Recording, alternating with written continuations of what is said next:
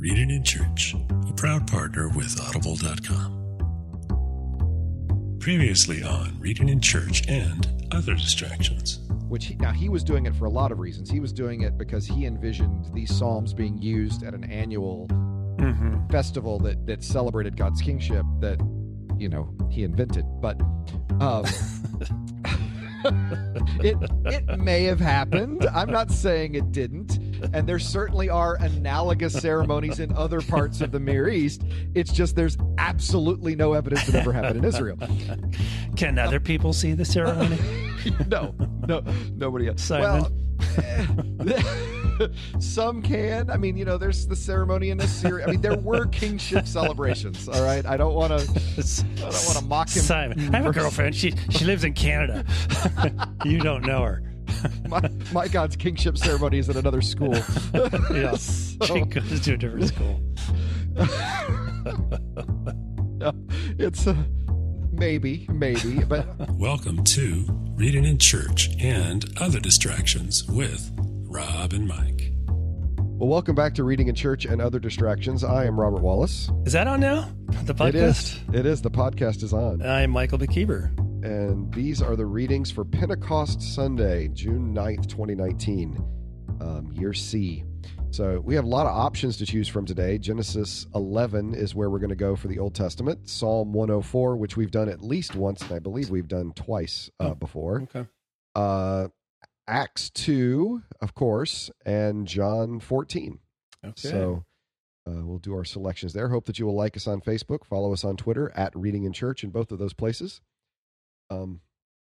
We did a lot of our catching up before the podcast, and you're already on the Fast Network connection this week, so we don't have to worry about the freezing in the middle, so that some of our listeners get the bonus 5 minutes. Yeah. So, hello, Can you hear me? 2 minutes. Just seemed like 5 minutes.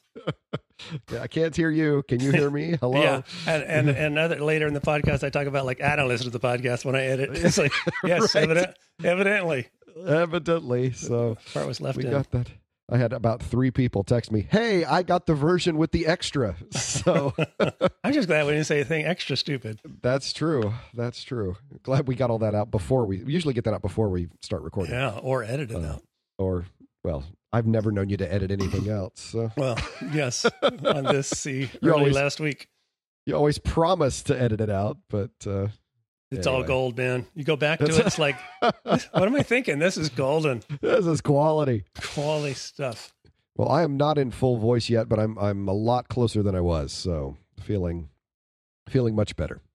Okay, now that's that I'm good. no longer allergic to the medicine I was taking. So I have something residual. I don't know what it is, but I didn't get sick. I think it's just exhaustion from it is. It's working on my what will house happen all the is time. after you finally get moved to California, you will get very sick because your body will demand that you pay for what you have put it through. Checks come due, man. Yeah. So Right. All right, I'm ready to go if you are. I've been getting some email. Oh, wow. That's exciting. And it's probably just a warning. Uh-oh. It's not a question, but they're just telling us that if you listen to the podcast at night, you should put the night shift on because we're so white that some people are kept up, kept awake. Well, we are pretty white. Yeah, so just think about that. Nothing I can do about that. They've Day never heard shift. you play guitar if they say that. We're day shift. Yeah. Speaking of, there's a really good, have you seen this Robert Johnson documentary on Netflix? No. Devil at the Crossroads? Oh, it was really good. Okay. Kebmo did some of the music in it, and Keith Richards was in it and was talking about the influence Robert Johnson had on him. I have seen this, but I haven't. It's like on my list, and I never got to it. Yeah, it was really good, and they animate some of the telling of the story. It was just done really well as a documentary, and talk about the myth and.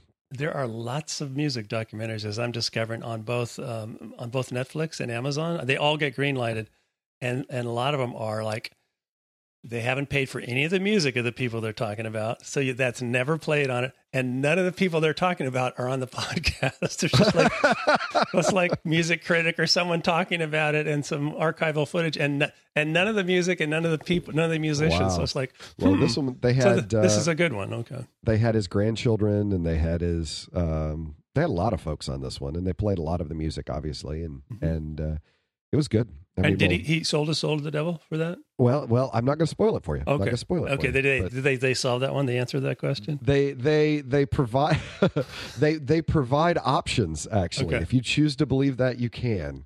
Do But- they have a dramatization of him selling his soul? They do. It's animated. It's awesome. Oh.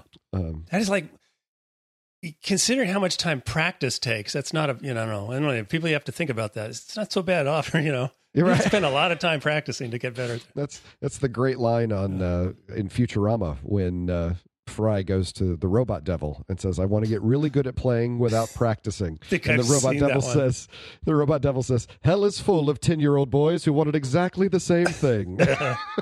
So- That's why they all sing about hell. That's right. Those rock and rollers. The devil. That's right. But no, it was it was really an interesting, and what tragedy does in a person's life and how that affects them, and it was good. Yeah. It was a really good Yeah. story. I got to see that. You Oh, do. and next, as busy as I am, I've got to set aside time to go to the Chicago Blues Festival next week, because when am I going to get to Yeah. do that again? That's right. Just get on the. I mean, I don't know that our listeners know what an accomplished electric blues guitarist you are. Not that. No, I'm not. You- I'm. You are amazing. I'm okay. I- Yeah. You I are had amazing. I've been You've kind of got skills, man. stuck at the same level forever, so I don't. But it's I a don't know. really good level. Okay. That's all I'm All saying. right. That's good to And, hear. Yeah. So Well, thank you. really enjoy that. So I thought you would want that, Robert Johnson. We Yeah. don't talk much except on the podcast, so I thought I'd We catch up don't. with you We here. kind of did that one last year. It's cool. It's Yeah. like, let's not talk till we get on the podcast. Let's save this for the podcast. This is good stuff. Okay. How All about right. Genesis? Yeah, this Genesis story. I've been hearing about this one. That's a good We one. can do some splaining here. All right. Now, the whole earth had one language and the same words. And as they migrated from the east, they came upon a plain in the land of Shinar and settled there. And they said to one another, "Come, let us make bricks and burn them thoroughly." And they had brick for stone, and bitumen for mortar. And they said, "Come, let us build ourselves a city and a tower with its top in the heavens, and let us make a name for ourselves. Otherwise we shall be scattered abroad upon the face of the whole earth." The Lord came down to see the city and the tower which mortals had built. And the Lord said, "Look, they are one people. They have all one language. And this is only the beginning of what they will do. Nothing that they purpose to do will now be impossible for them. Come, let us go down and confuse their language there, so that they will not understand one another's speech." So the Lord scattered them abroad, and from there over the face of all the earth, and they left off building the city. Therefore it was called Babel, because the Lord confused the language of all the earth, and from there the Lord scattered them abroad over the face of all the earth.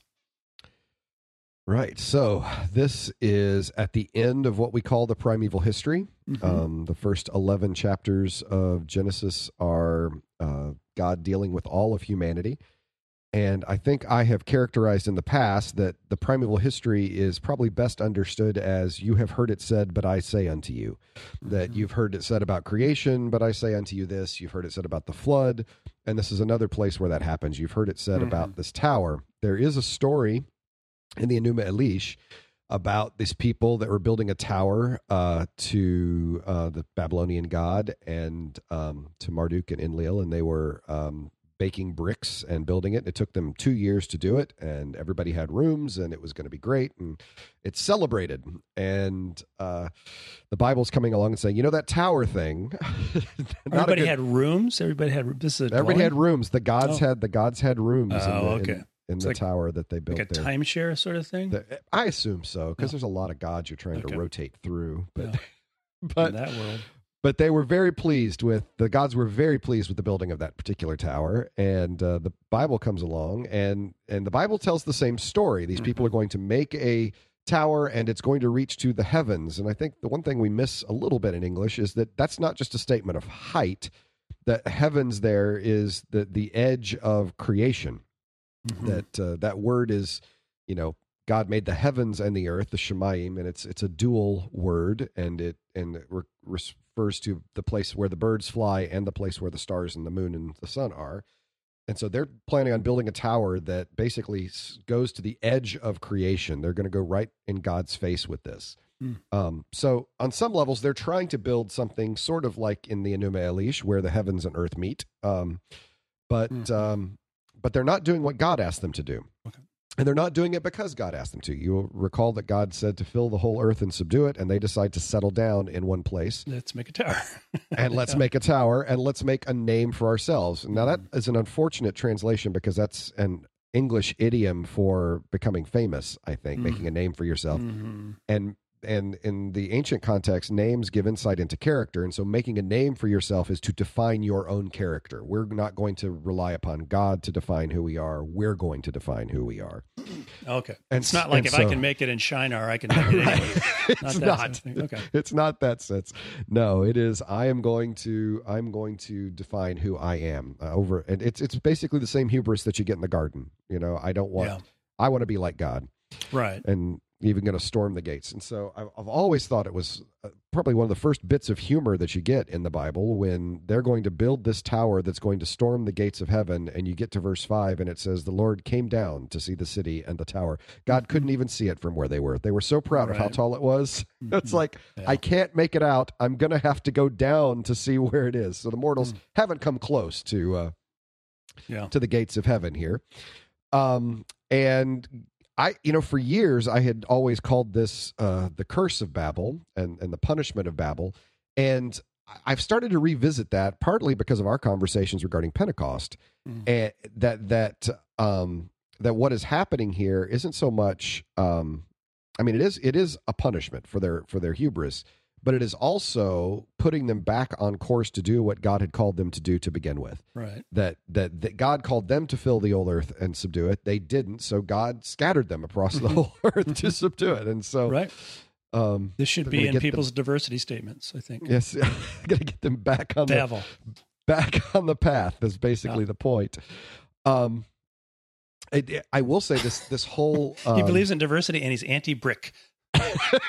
Yes, God hates bricks so much. Now, I do think it's interesting that this story always has reminded me of sort of the Greek tragedy with the hubris of that which you were acting to prevent, you bring about by your actions. So they did not want God to scatter them abroad over the face of the whole earth. So as a result of their actions, God scattered them abroad over the face of the whole earth. Exactly. It's like, well, God didn't want to have to do that either. He wanted you to scatter yourself across the face of the whole earth, but that's fine. That's okay. I'll do it. I'll do it for you. So, yeah. I'll do it myself. Passive aggression of the Christ. But anyway, but yeah, so that's what's going on here. Was the tower ivory? I don't believe it was. Okay, because I know some people think that. So I do. I don't know. Do you bake ivory bricks? Can you do that? I don't think you can do that. Yeah. No. Bricks. Well, see, bricks back then. Right.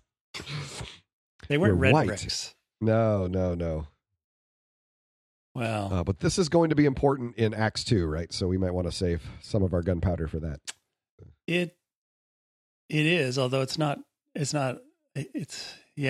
referenced, but it's definitely in people's minds. I was going to say it's not referenced, but it sort of is underlying like the you entire said, story. There's these permutations of a story, and we're just hearing the second or third one, and that's always interesting when you've read something forever and then you study it. It's like, oh, this is the third telling of that. That changes everything, right? Yeah. Everything. Yeah, I think framing it as you've heard it said, but I tell you is probably true of more of these. Well. Lots in 1 through 11, right? Right, absolutely. History, right? Yeah, absolutely. And in other places as well. So that's true. There's this conversation. There's intertextuality. That's pretty much everywhere in every culture. And it's occasional. I mean, the literature is occasional. These people were aware of these other stories and aware of these other traditions, and the Bible is aware of those other traditions. So does it bother you that the Bible is predated by the Gilgamesh? No, it doesn't bother me. That other people were talking about creation? No, that doesn't surprise me. Or the flood? No, that doesn't surprise me. Yeah. The Bible is saying when you think about the flood, it's not trying to prove anything. It's saying when you think about these things, think about them this way. Right. And that's different than. Well, and that's almost a universal principle of communication, that you have to start where people are at, Right. and then move them from there. You can't Right. just start from scratch, Right. Even when you're talking about stories where God starts from scratch, it's like, no, it's Right. not actually Not exactly. not starting from scratch. Actually, he's already got some ingredients there. People have already been talking about this. So, Yeah. Yeah. So you Very hear that in different. that context in my mind. Yeah. So situating that in the ongoing conversation. Yep. Yeah, someone posted on Twitter last night about how hard it is for them to preach from the epistles, and I don't entirely know what they're reacting to, but I'm thinking you got to recreate the conversation somehow. You got to explore that other side of this ongoing dialogue to make sense of the epistles. And to situate them in their context. You've only got one side of a cell phone conversation. You're going to have to speculate on the other side. Yeah. A portion of which, you're walking through a room and hearing one side of an ongoing conversation. So I had that happen. That made me flee. I was picking up some food after church Wednesday night, and as I was walking by, these two women were having a conversation, and I only heard the one woman say, and I told them that that's because their crystals weren't aligned right. And I thought, I am not going to stand here any longer. I don't know what the crystals were. I don't know. But apparently crystals weren't aligned right. And so that's why this person was having all this trouble. Well, I don't know. But let me say, I filled in the other parts of the conversation, and I didn't want to be a part of it. Oh, this is one of those Enneagram conversations. I know what this is. Right. Oh. Don't start talking about the Enneagram. Popularly known as Dianetics. Okay. We're going to get letters. No, this is a shout out to Val, isn't it? It is. Oh, man.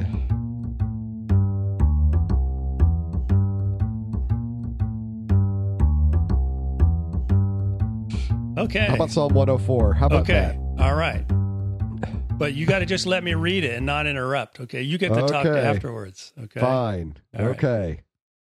Sure you can do this? Okay. No. O Lord, how manifold are your works. In wisdom you have made them all. The earth is full of your creatures. Yonder is the sea. I knew you couldn't get through it. I knew. Every time we read it, you get choked on yonder. Well, that's why I said you don't get to talk now. Yonder is the great and wide. Creeping things innumerable are there. Living things both small and great. There go the ships and Leviathan that you formed to sport it. Here be dragons. Step lively, me hearties. Oh, you're a briny barnacle. You're a salty one. I knew you couldn't do it. All right. Flourish. These all look to you. I'm seeing pirates at this point. These all look to you to give them their food in due season. When you give to them, they gather it up. When you open your hand, they are filled with good things. When you hide your face, they are dismayed. I do that with my dog sometimes. Yeah. When you take away their breath, they die and return to the dust. Okay, don't do that. You want to do that to your dog. When you send forth your spirit, they are created, and you renew the face of the ground. May the glory of the Lord endure forever. May the Lord rejoice in his works. Who looks on the earth and it trembles? Who touches the mountains and they smoke? I will sing to the Lord as long as I live. I will sing praise to my God while I have been. May my meditations be pleasing to him, for I rejoice in the Lord. Let sinners be consumed from the earth, and let the wicked be no more. No, you believe it or not, that's not part of the lectionary. Oh, it's not? The only part, 35a, is omitted from our reading here. And as a result, 35B. you only... So bless... Yes, the happy part. Mine never does that. Okay. Bless the Lord, O my soul. Praise the Lord. Yeah. R is like Selah. It is like, yes. Welcome to our Talk Like a Pirate podcast. Try that in a psalm sometime. I do think it's funny that, we don't want the unhappy bits. This is a beautiful, beautiful psalm. This is one of the last three of book 4. Such a good greeting card up to this point. 104, 105, and 106 are really celebrating well, different things. 104 celebrates God's creatorness, his notion of creator and creation. 105 celebrates the grace of God in history, and then 106, well, basically celebrates how much humans suck, and how bad we are from history immemorial. But but 104. What day does that fall on? We don't do a lot of 106 every day. Yeah, it should. But 104 is this beautiful celebration of creation. Humanity is and pirates. And pirates. Humanity. This psalm is more ecocentric than it is anthropocentric. You'll notice people don't really figure in as much as. That. Yeah, I mean, Psalm 8 has the, people are created just a little lower than the angels. Yeah. Psalm 104 is, full of himself. And people and tigers and, all these things that are in the list. Also ran, yeah. And it is kind of a beautiful thing. It focuses on that. Even the Leviathan which is normally thought of as sort of the personification of primordial chaos, is thought of as playing in God's creation.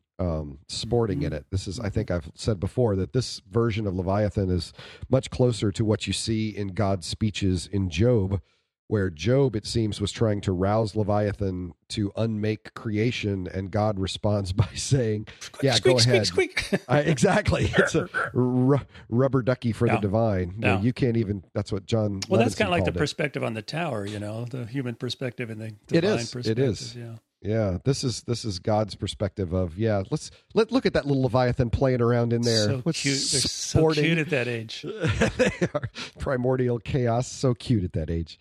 It's again this statement of power. I mean, we miss Leviathan sporting. I think most of culture would understand Leviathan and chaos as sort of an equal but opposite villain. It's, I don't know, Lex Luthor to Superman. And it turns out that it's not even on the same page. I mean, it's a created thing that is just playing around in the waters. I mean, so it's a reframing of God's omnipotence in a way that is really over. I mean, God's OP here, boy. He's overpowered in this in this telling of the story. I like to drop the lingo the kids use today. I'll write that down. Use that. Got to be careful where you use that, though, because OP in gaming refers to overpowered, but OP on, say, Reddit or Twitter means original poster. So it's two different cultures that you have to. And it's the sheriff's son language works on that way. TV. It's Sheriff Taylor's son. To boomers, yes, it is Sheriff Taylor's son. Somehow related to Aunt B. Somehow, I'm not really clear. We don't ask a lot of questions about that, do we? So anyway, so that's the psalm. Okay.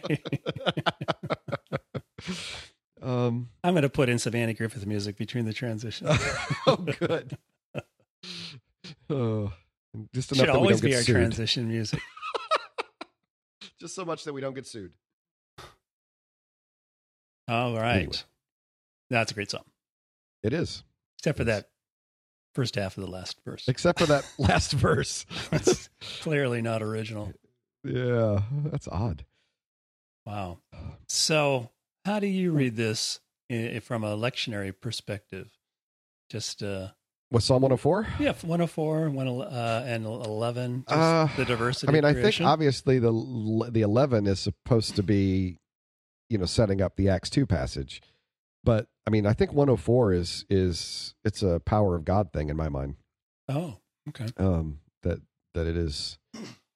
I mean, I always set 104 in the context of exile and the desire for new creation, the desire for new exodus, desire for God's power to come. And so I think that's may the glory of the Lord endure forever and rejoice in his works. That's, don't hide your face so we're not dismayed. Don't take away our breath. Okay. Send us back. I mean, it's a celebration of who God is to get us out of the exilic setting that they're sitting in at the moment. So, okay.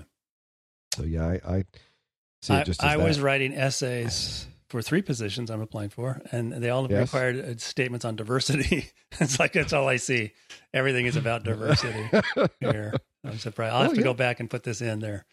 Well, and certainly a celebration of Colossians 1:20, right, where God has redeemed all things to himself, not everyone to himself. Yeah, that God enjoys this. Yes. This wonderful, diverse planet that we have. It's celebrated. This tells us more about, in some sense, about God than Psalm 8. I mean, Psalm 8 is kind of like our own awareness of our place, thinking about our place. But this tells us something about, okay, this God's into this diversity thing. He makes incredible diversity, and he doesn't want you to all be in one place with one language. And the whole psalm celebrates that same thing. Yeah. It's really beautiful. Yeah. Interesting perspective.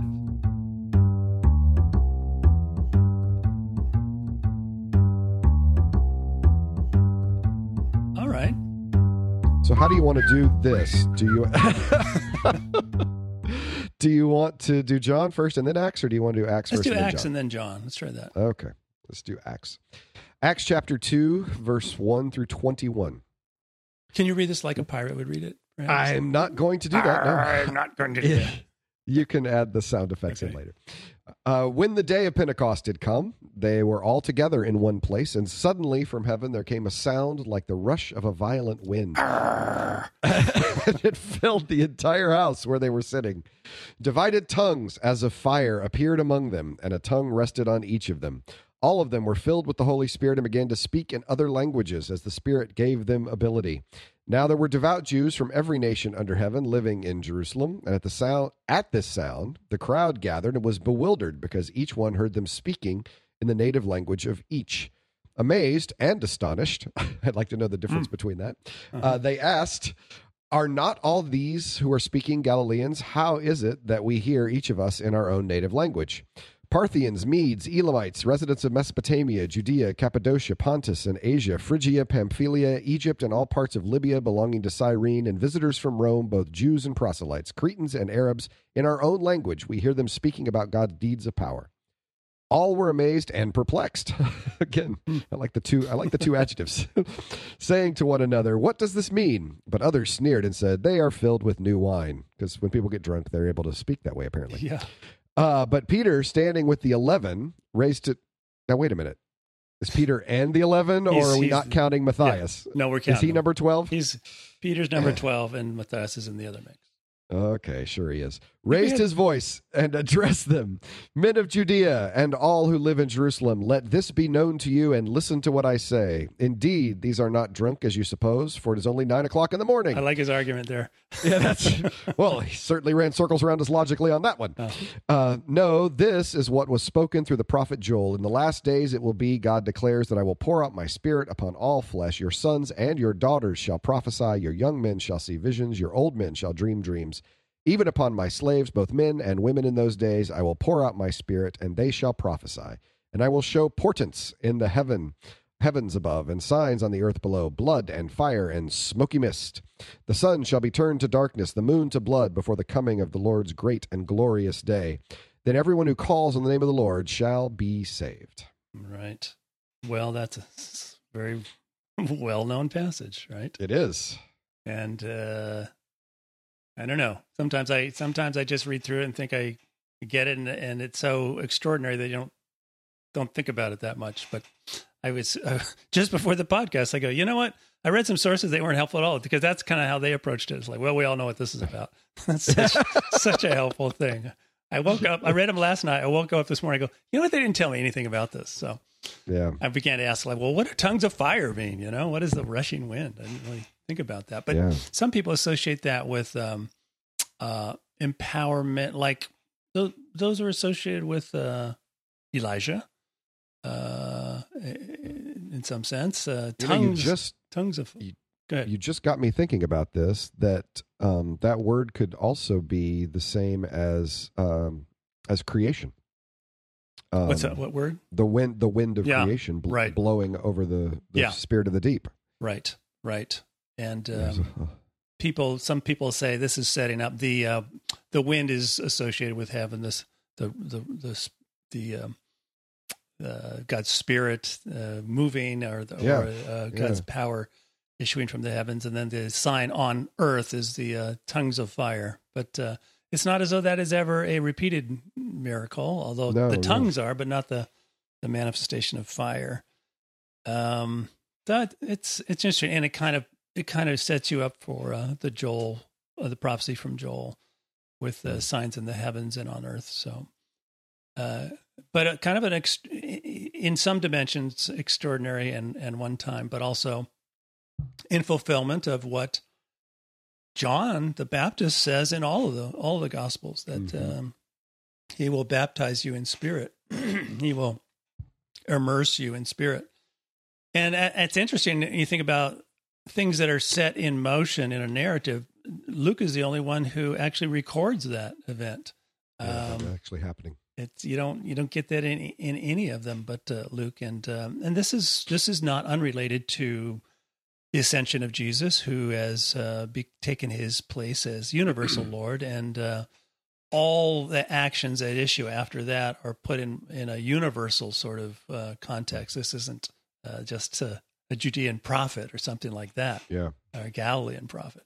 It is this is an action from the universal Lord from heaven, which is going to affect all nations, and I guess, as we've said, like in Babel, this is going to ultimately spread people across the earth.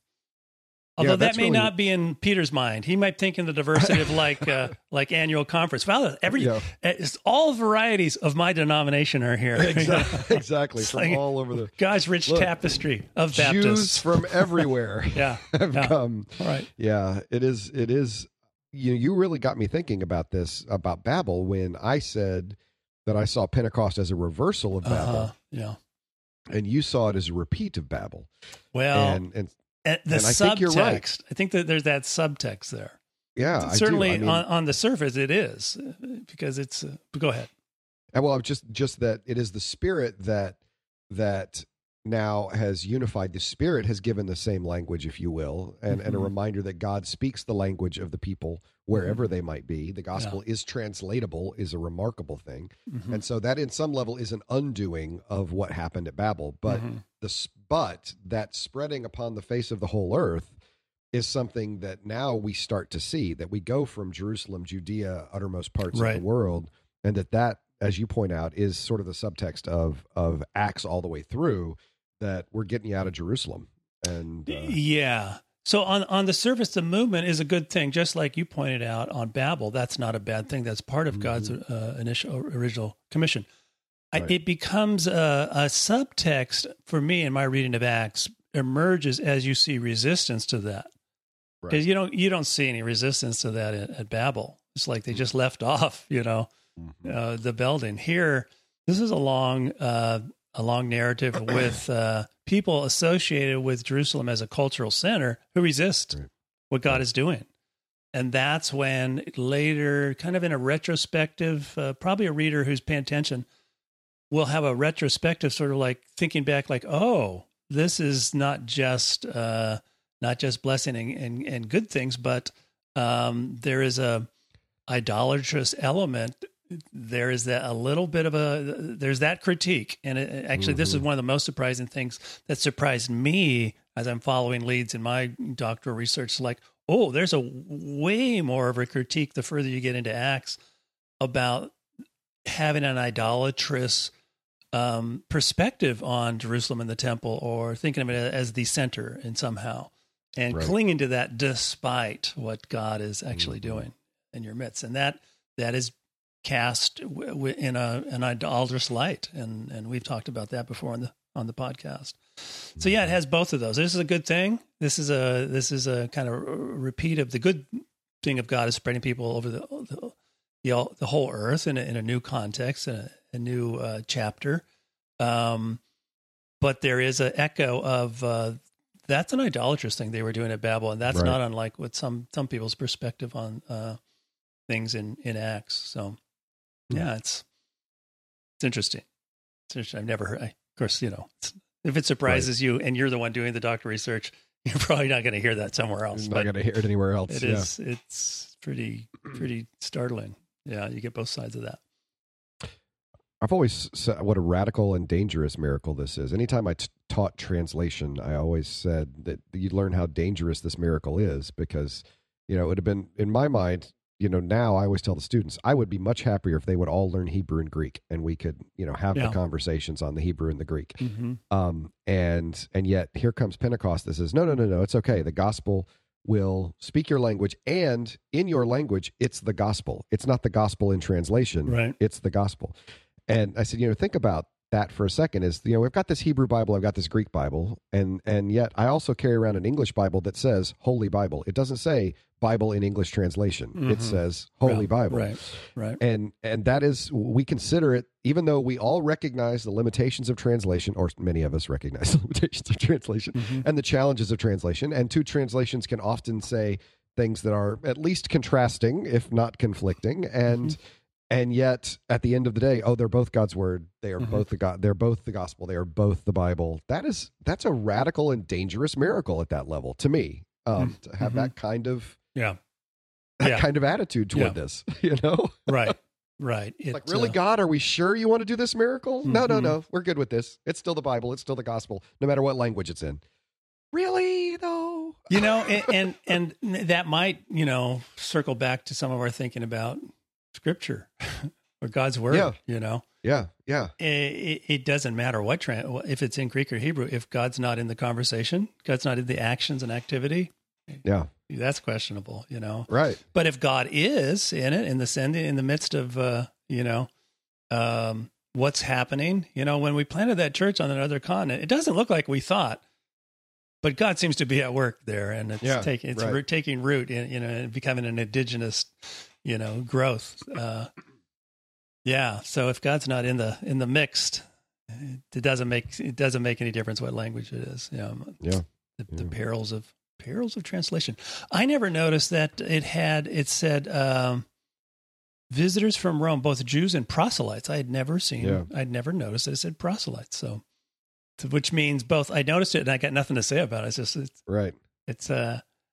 It's curious, unless that's a hint that, of course, well, I haven't thought about it. And I'm thinking about, does Acts have a perspective that you need to become a Jewish proselyte to become part of God's people, or really doesn't? Really, that's kind of one of the big questions they're trying to solve. Does this mean you become Jewish, or does that matter anymore? Or does it culturally, do we need those trappings or not? Well, as I've said several times, the story of the book of Acts is the story of them being dragged to inclusivity. And so this would sort of be the first steps. Jews and proselytes get the Spirit. Okay, so Gentiles who have converted get the Spirit. Cool, that's good. What about eunuchs who can't convert? Yeah. Well, no. What about Samaritans who are, okay. What about a Gentile who could be a proselyte but decides not to be? Yeah. All right, well, now we've gone too far. Right. Hold on a minute. What We're going about to need to get together a household that hasn't been baptized yet but already got the Spirit, What about a lame beggar? Could he get the Spirit? A Jewish beggar. So I think that you might be that first step on pushing people in that direction. Maybe that raises an interesting issue. Yeah, Cretans. Some of you might have those in your church. Yeah, still around today. That's not very nice. No, it's not. I didn't go to that church anymore. You were asked to leave. Well, I see the word Arabs, and I'm reminded of some Malaysian students I used to have when I was teaching linguistics at State University out west. And they talked about their practice of listening to the Quran in Arabic. I said, "Oh, do you speak Arabic?" No. No, I don't. Yeah, but that's, you don't translate that. Or if it's translated, it's very much no longer the Quran. Yeah, it's no longer God's word. Yeah, so that's it's an interesting difference. Which I think is what a lot of people would really like in our churches. They really want it to be, nice, hard and fast, and this is it. And I mean, the Quran had a great way of dealing with textual variants in the first generation of the transmission of the Quran. They gathered them up and burned them. And so this is the one. It's like, well, there you go. That's not a problem at all. There you go. And so, you have to learn Arabic if you want to read the Quran. And I mean, and there's a really sexy origin story with the Quran. And we don't have that with our holy book. We have, we saved a guy's mail because we thought it was cool. Yeah. and then ended up being scripture. I mean, this is a really boring story at the end of the day. And I always say it's a great example of God taking something ordinary, writing a history or transmitting mail, and turning into something extraordinary, which is scripture. Mm-hmm. And even though I think on some level we really desire that Quran story, we didn't get that. We got a much more ordinary, unsexy version. Mm-hmm. Which is a lot closer to life. On some levels, not just handed down from a mountain or from heaven directly. Right. Yeah.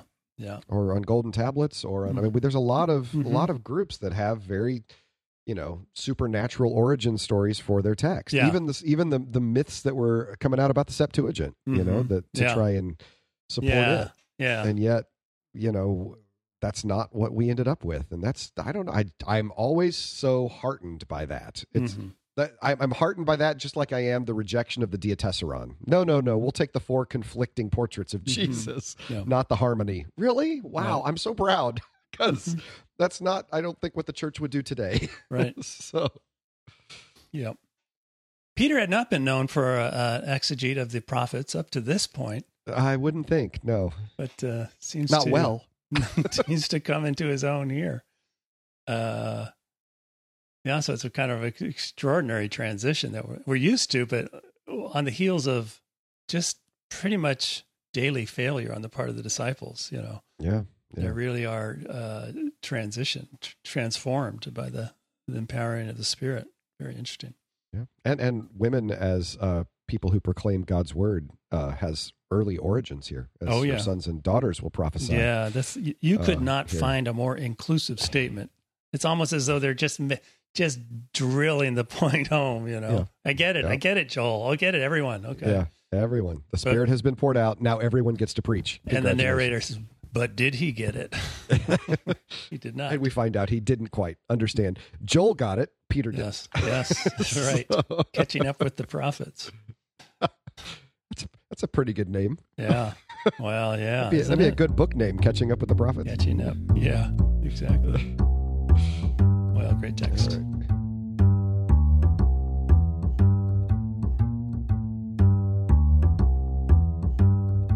So let's do John. You want to do John? John is actually talking about the same stuff, but always in a weird way. In a totally different way. Yeah. So this is verses 8 through 17 and 25 and 20 through 27 of just chapter the 14. Juicy bits.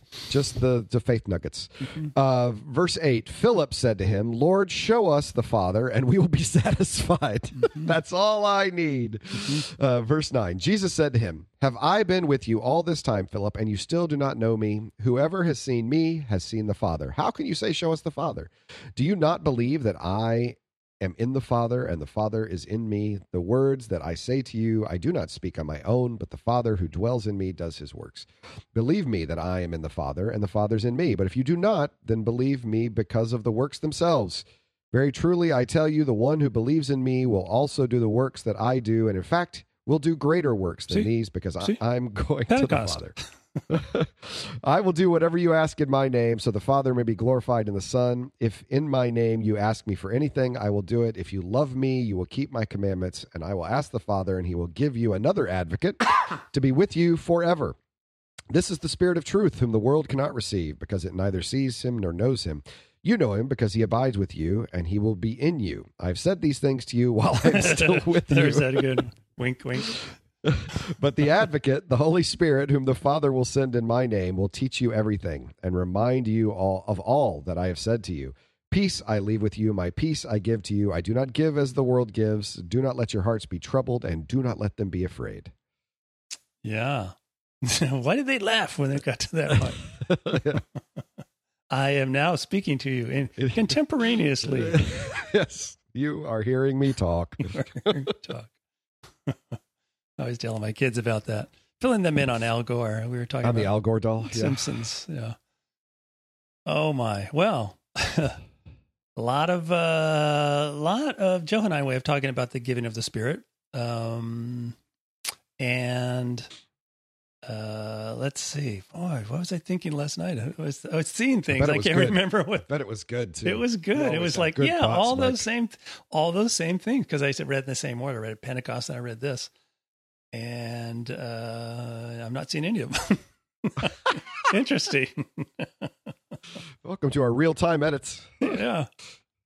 Well, it's always good to have a foil like Philip, who helps you summarize and reiterate things you've been talking about for some time. But actually, this is early on in the, it's in somewhere, it's kind of in the center of the first half of the Upper Room Discourse, which is largely devoted to the experience of Jesus' departure in John. And that would be, that's not foreign from ascension language, Right. People weren't That's saying right. don't ascend, in the Matthew, Mark, and Luke are talking about having problems with ascension, but here it is much more being bereft of the one who has been your advocate, one who has been your comforter, and it raises the useful question for like, well, how do we understand this, and how do we understand the experience of you after you go to the Father or ascend? But the implications of Jesus' ascension prior to Pentecost, which put it in a universal context of empowerment for doing and continuing the works of Jesus, those themes are here. That I'm going to the Father. It's talking about enthronement. It's talking about empowerment for them to do his works. And in a greater sense, it's not going to do anything greater than raising Lazarus. You're all going to be doing it. It's better that you all go about the works of Jesus, and you're all that revelation of God in the world as compared to just simply the incarnate Christ. So he is, in many ways, if you read through John, it is that the community continues that work of incarnation that was singularly present in Jesus' ministry, but now is widely available. And the experience of the Spirit is one of indwelling and abiding, and not just that Jesus is going away, but he is also returning to them, and the Father as well, who will dwell in them and respond to their prayers. So Jesus is understood as he's understood as an intercessor, particularly in Luke and in Acts. That's one of the great things about him being ascended, is that he's our intercessor in heaven, and here is talking about responding to our prayers, but it's prayer in the context of mission. That's not, sounds like a blanket statement, but I've tried it out. Yeah, you can ask for some stuff and you don't get it.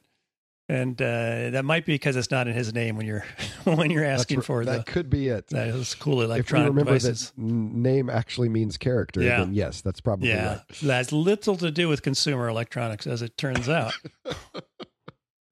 I still have. I think I have an iPhone 7 or something like that. Pretty old, so classic. What is Philip asking for? Show us the Father. What is that? What is he wanting? Is he wanting the heavens to open and God to pop in? I mean, what does show us the Father and we'll be satisfied mean? Yeah. Well, Jesus has been talking in a confusing manner about the Father and going to the Father, and it is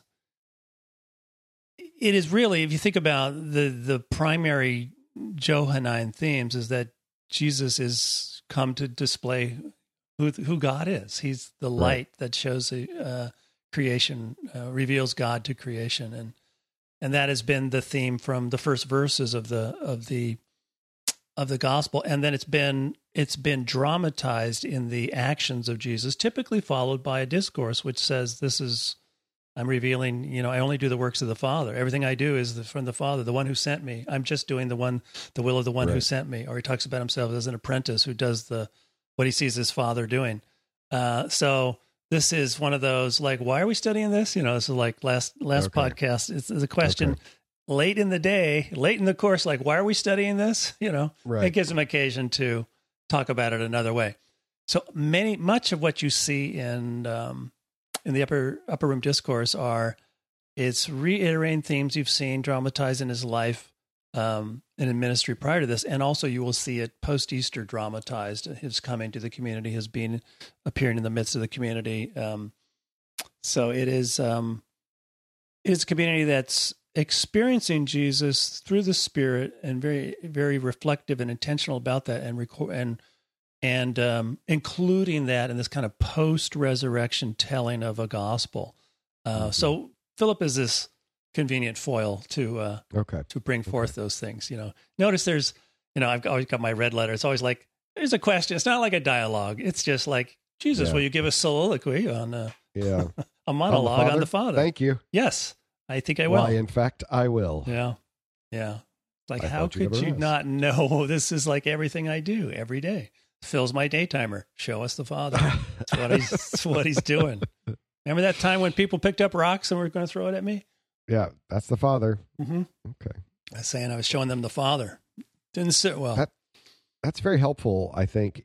I had not considered that ascension language could be thought of as advocacy, that enthronement of, but I was thinking of it in terms of enthronement, but thinking of it in terms of an advocate who intercedes for us on behalf of the Father. And then that helps me understand, I will send you another advocate. That helps me make sense of that line.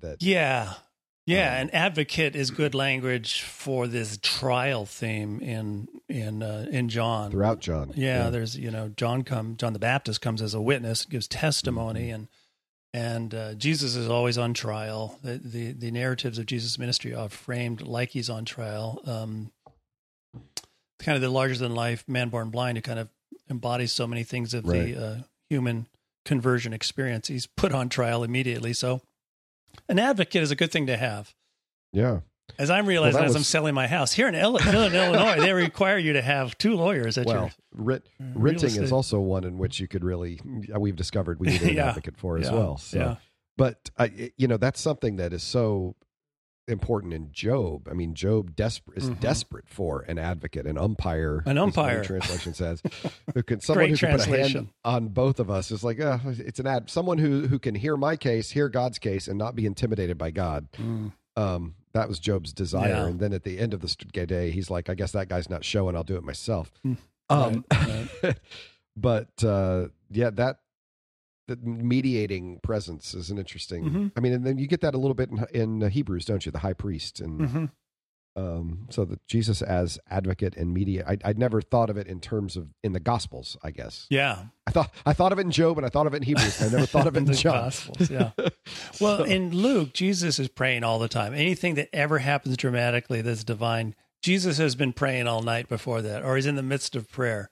And evidently that habit didn't end when he ascended back to heaven. So he's still advocating, or that's to be understood as Jesus, the intercessor, is, I think, someone's dissertation on as you continue that theme into Acts, it's kind of assumed that is one of the roles he plays in the benefits of the ascension. Interesting. Yeah, it's such a convoluted or side door into a conversation often in John, and yet there is an overlap between these conventional stories of mission and the experience of the Spirit, the role of the Spirit in mission. It just sounds so foreign in John. It's just it's a different sort of telling. So, and they call the John a radical conservator. What he's doing is he's poking you, he's provoking you, he's telling the things from the tradition a very different way to preserve the tradition, to give a fresh rendering and maybe a deeper kind of a viewpoint from having experienced this for some time, a community that's not just heard of the promise of this as an entering into it, but is like, here's the reflections of a wise community, a community that has walked in the profundity of the Spirit for decades. So, I came up in your sort of standard theological training, and one of the things that we often heard was that John is totally independent and unaware of the synoptic stories, and that's why it reads the way it does. And like I just Genesis is a creation account, and there's no predecessor. There are no other creation. Unaware. Yeah. But the funny thing is, I never put together. Then they'd also go on to give the dates, right? 60, 70, 80. John probably in the 90. Yeah. I was like, the synoptics predate them. So what you're asking me to believe they didn't know anything about them. That they didn't know anything about Jesus at 90 CE. This church has never heard any of these stories. Right. And now, I mean, after my association with you, I cannot imagine reading John without sort of seeing it as the occasion of the synoptics as motivating, and giving and here Acts giving a little bit of context for how to hear these stories for the community. I just never put to. There's a lot of scholarship out there that doesn't stand the test of thinking about. Yeah, there really is. I mean, it's a good acid test. Think about it for 5 minutes. The epistemological basis of some of this, I just do not. Our libraries would be much smaller. Commentaries would be pamphlets. If only our, what the first question on our dissertation defenses would have been, but is it though? But is it? But think about it. Is it? Think about it. Or though, just is it? really? Yeah. Yeah. So let me just make sure I understand your argument. These are second generation Christians who don't know any of the stories of Jesus. Got it. Who is this Jesus of which you speak? Oh, it's helpful to. Did I tell you I had a student? Thank you. Student who said that in one of my classes. No, I used to do it a time or two as a joke. But I had a student from Mongolia, and this is I was one of my first years teaching at Judson. I was in Chapel 6. It was a big class for back then. I was surprised because they gave me such big classes, but. He was not an exchange student, but an international student from a remote part in Mongolia. And he was sitting in the back, and he one of the students came up afterwards. He said, the student in the back, he leaned over to me and said, "Who is this Jesus of which you're speaking?" Wow. I don't think the student was, and he was kidding serious. me. He think he was the student telling me this was serious, and whether he understood him correctly or not, but that's like, okay, I'm gonna have to re-gear this. I'm gonna step this down even further. I'm gonna have to take a few more steps back. You don't need to know the answer to that question to succeed in this class. No, I think that worked into my introduction in later New Testament introductions. You really don't need to know. It doesn't presuppose any language. Case in point. Right. Yes, right. I used to say the same thing. So, this is not going to be Sunday school. One of the first indications, it's not Sunday. That should have been a clue from the very beginning. Right. And you're here. Yeah. Exactly. No flannel graph. Right. Yeah. All right. Well, thanks for listening this week. Hope that you've gleaned something on this great day of Pentecost. Hope that you will like us on Facebook, follow us on Twitter, shoot us an email at readinginchurch@gmail.com. Have a great week. Have a great week. Blessings. Blessings.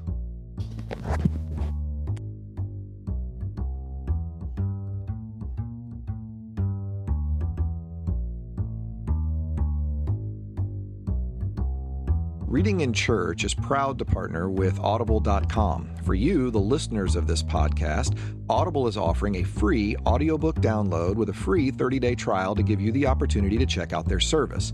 They have over 180,000 titles to choose from for your iPhone, Android, Kindle, MP3 player. Surely you can find something interesting in all of that.